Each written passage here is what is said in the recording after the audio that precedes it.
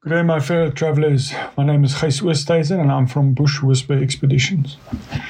We want to welcome you to our very first session of our new podcast. And my job today is to introduce myself. I've been in tourism since 1998. I was only 19 when I did my first safari, and until now I've done over 700 safaris. We've traveled extensively over Southern and East Africa, also a little bit of North Africa. Now the question is, who am I? I'm the kind of guy that would rather cook its meal on an open fire than eat in a restaurant. I prefer to sleep outside under the stars than in a luxury hotel. I love the sand of Africa between my toes, the wind in my hair, and the sun on my back. I'm going to give over now to one of my business partners, Oosthuizen. That's also my brother. Hi folks, thanks for tuning in. I'm Oosthuizen.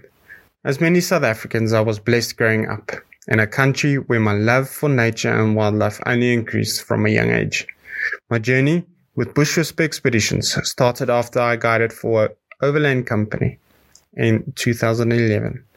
It's an absolute honor to be part of a company with family core values and morals.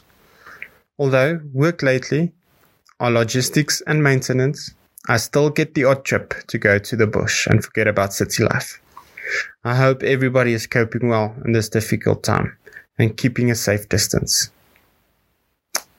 Over to you, Talitha. Thank you, Geria. Yes, I'm Talitha Oosthuizen, not a sister, but a sister-in-law. Married to the middle brother, Denise.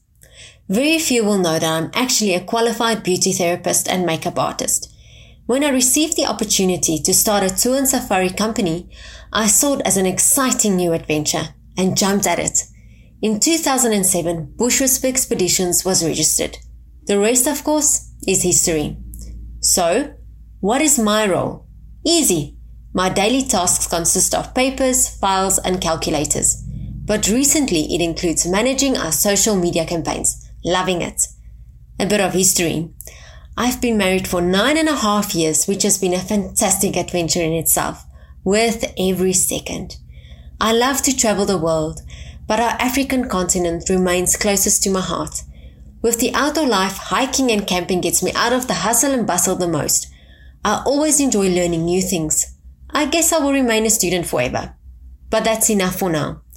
For our next podcast session, considering the current global tourism challenges, we thought it fit to discuss how Bush Whisper has managed to deal with the effects brought on by the coronavirus pandemic.